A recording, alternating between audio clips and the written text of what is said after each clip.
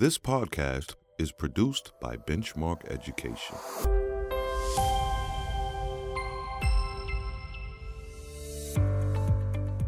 In this episode, the pillars of effective writing instruction. I'm Kevin Carlson, and this is Teachers Talk Shop. Can't stress that enough, that really a lot of time was spent looking at the student work. We didn't just come back and say, well, we think this worked. We tried things and then we looked at the student writing and decided whether or not it had actually worked. That gave us an approach that eventually became Writing for Understanding. That is Diana Leddy. She is a nationally known consultant and expert on standards-based writing curriculum and instruction. She was a classroom teacher for 30 years and a National State Teacher of the Year for Vermont. Diana is one of the founders of the Vermont Writing Collaborative, a core developer of the Writing for Understanding approach, and the author of many books and articles about teaching writing.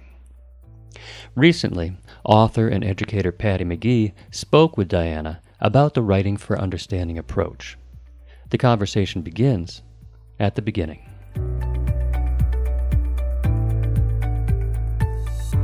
Hi, Diana Leddy. Thanks for being with us today. Let's jump right in. Can you tell us about your journey in terms of writing instruction? The story that I'm going to tell starts way back in the 1990s.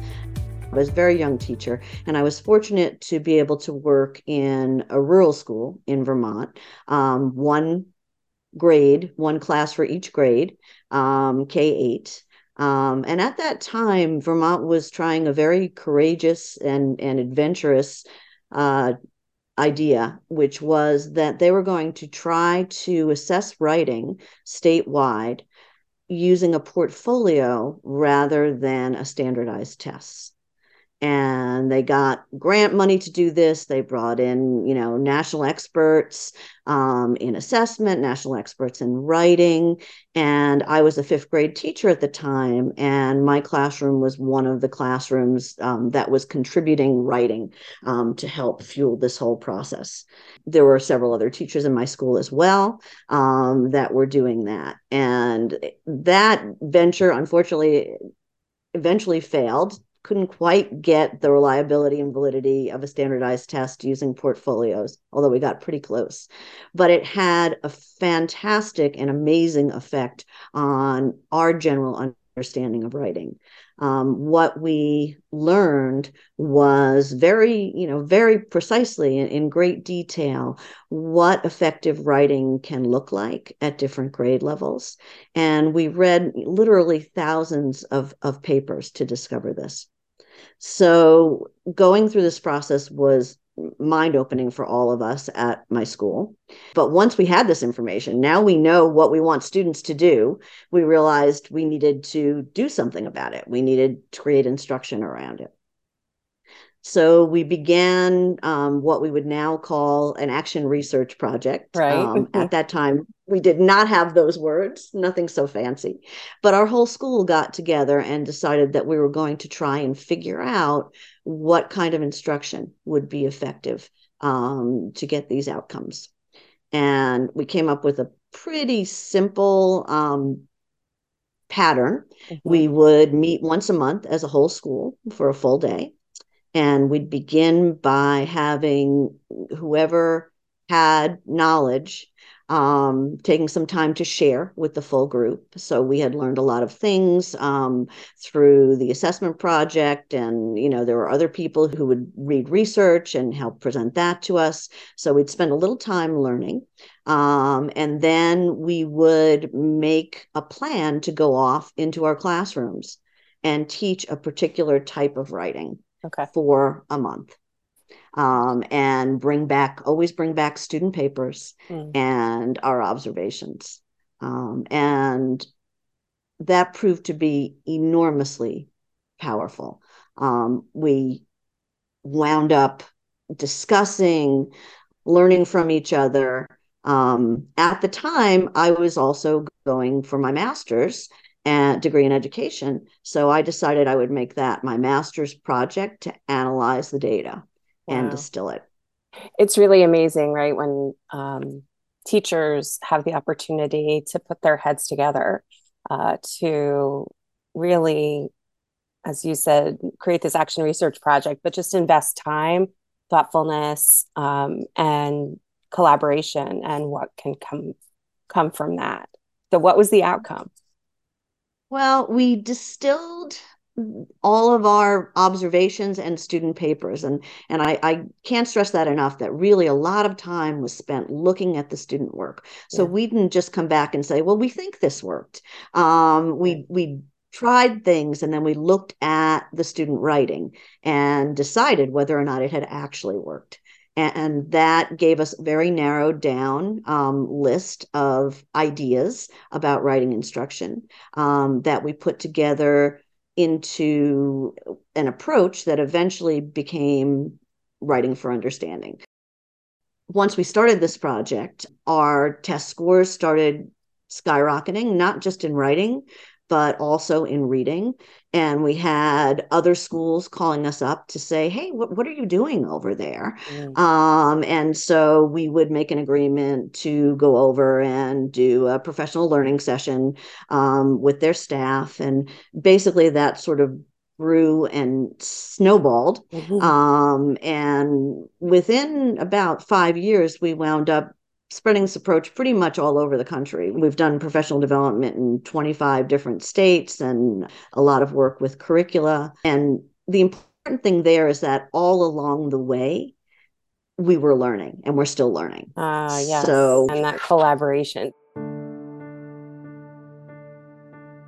After the break, more about Writing for Understanding. Stay with us.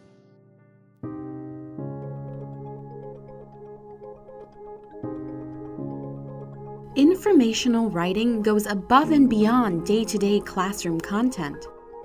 In their new book, Informational Writing Mini Lessons, your go-to guide for flexible, high-impact instruction, authors Eric Lepis, Michelle Stone, and Kirsten Widmer deliver more than 170 lessons for informational writing in grades K through 6.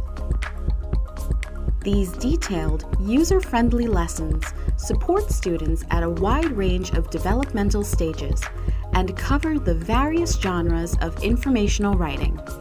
They are designed for differentiation and help teachers address the needs of every student. Learn more at pdessentials.com. Go teach brilliantly. So can you give us some more detail then about what Writing for Understanding entails? We wound up with 3 what we call pillars that are the basis. The middle pillar that holds up the whole building is, oddly enough, understanding. What we discovered was that it is important to learn writing skills, and it is important for students to be skilled in the craft. But it's equally important when you read a piece of writing that piece of writing says something meaningful. And, we discovered this through lots of different avenues, but the story that stands out in my mind is we were all around a table, a bunch of teachers from all over the state trying to figure out some scoring. And we had a piece, and the piece was called The Longest War. I don't remember the student who wrote it, but we are forever indebted to that student because of the conversation that this piece instilled. We were looking at it, and it was scoring perfectly on the rubric, but we all agreed that it was not a good piece of writing. It had misinformation in it. It didn't really go anywhere. Your general impression when you read it was, no, this is not very good. It was a piece about the Vietnam War. And so we had this conundrum. So is a piece of writing a good piece of writing because it scores well on the rubric? Because the student has great language skills, can organize, things like that we normally think about as being important in writing, or is there more to it than that? And we eventually decided that this piece would score low because it really didn't show a deep understanding of the content, and that's the bottom line for any piece of writing, is to show that deep understanding. So that middle pillar, the one that holds up the building, as you said, is understanding. What are the other pillars?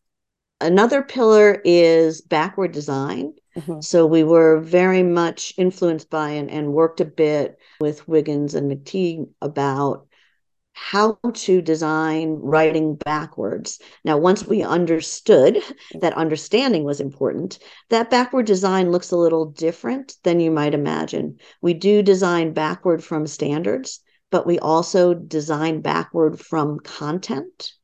So the first question we ask is, what do we want students to understand or to show understanding of in this piece of writing? And then we look at the standards and decide which of the writing types would work well to be able to express that kind of understanding. And then we actually do what's called a test drive, which means that we write a piece like the ones we expect our students to write, so that we have a really thorough understanding of what needs to go into that piece, what needs to happen for students to write it. So understanding, backward design as two pillars. And then direct instruction. Basically, this sounds so obvious, but I think in writing especially, we often forget it. Students can't write if they aren't taught to write. And for many, many years, and I was really guilty of this, we assigned writing, but we didn't teach it. Yes. So we'd think of a wonderful assignment, we'd put it out there, and we'd say, go ahead, write. And then we'd be surprised that they couldn't do it. Or actually even worse than that, and this is what I used to do, I'd find one or two pieces where the students showed that they could do it. And usually that student could do it because they were widely read or they had a lot of background knowledge. And then I'd sort of blame the other students for not being able to get there, even though I hadn't taught it. Could you describe explicit instruction, what you mean by that? Because I do think there's many working definitions of that in education. And very often as teachers of writing, we feel as though we're being explicit, but perhaps we're not. And could you dig a little more into that? Yeah, that's a good question because there's a lot involved there. You need to, first of all, have that backward design so that you're very clear about both the content of the writing and the skills that are going into it. As far as building understanding, that is part of the writing process. And the reason that that's so important, that building understanding and explicitly teaching the content that you want to make sure students show that they understand, is because if it's not taught in class, then what you're doing is winding up depending really heavily on background knowledge. And in order to level the playing field, in order to make sure that all students actually have access to the knowledge and understanding that we want them to express, planning into your teaching a time to teach, not just to teach facts or to do research, but a chance to process, to really understand that content, is part of explicit instruction. So generally, writing in our approach is text-based. You can build understanding in lots of ways, but since we're ELA teachers, the most efficient way is to have students use their reading skills and practice those while they're building content.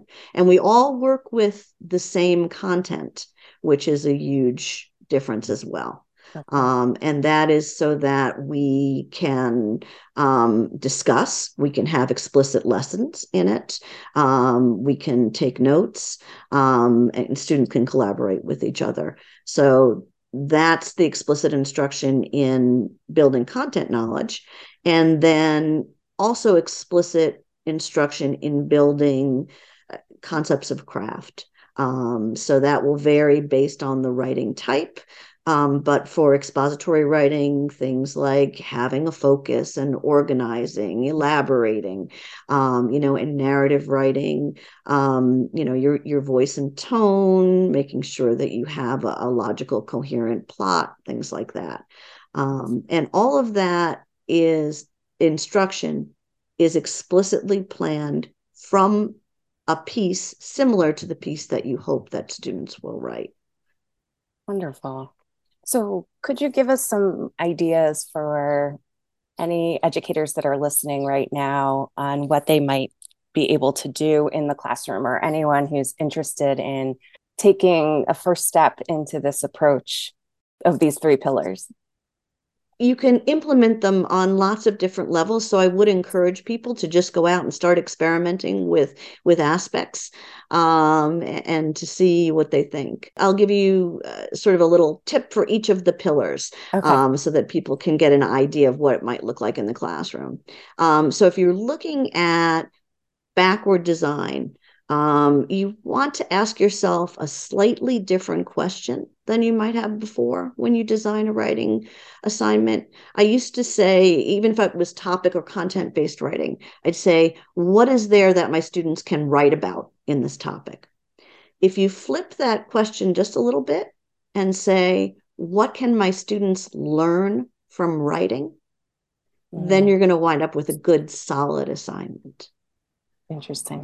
So think, what can my students learn from writing instead of what can my students write about?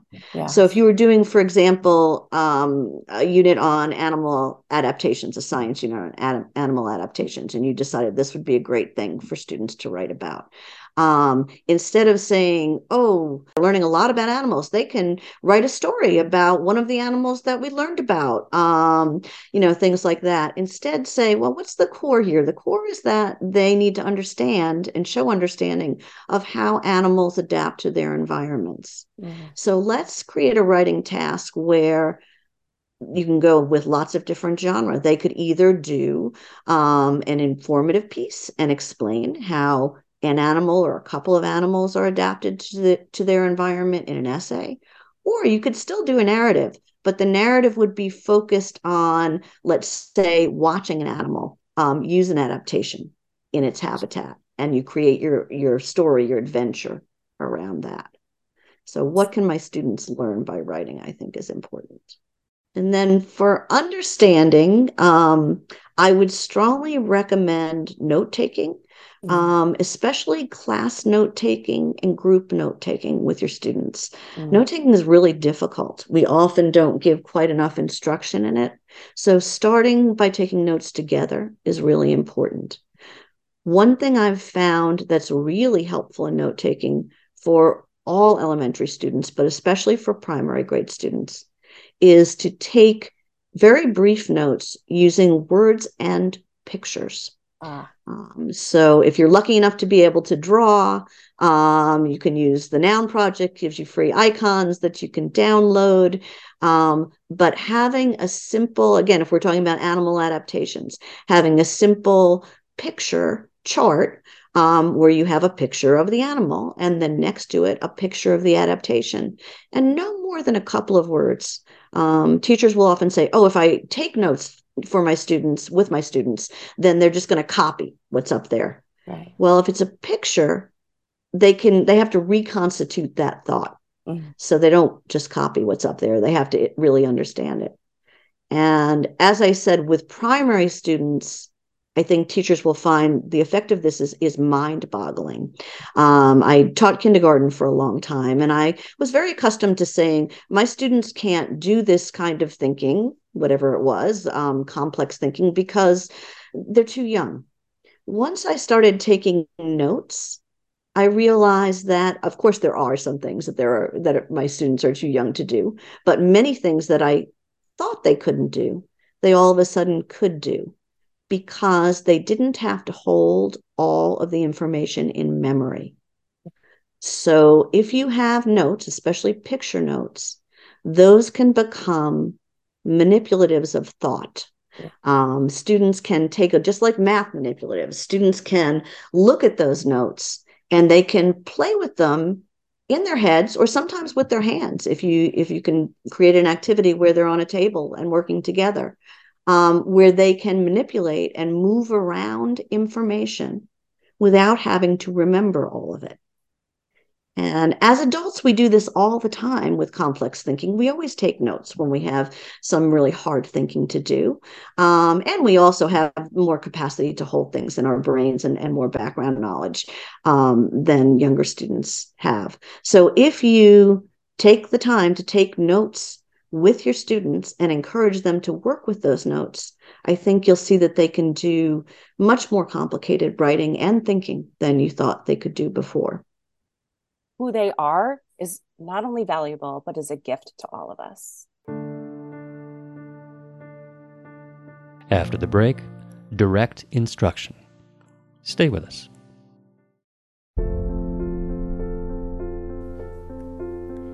What if there was a book for every child? One that reflected their unique identity and affirmed the value of their experience.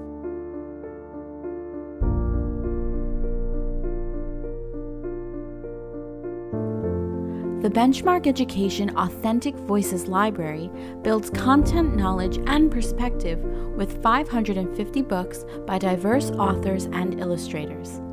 Available in English and Spanish, print and digital, and featuring robust teacher supports, the Authentic Voices Library provides enriching encounters with meaningful text. What would happen if every student could see themselves in a book?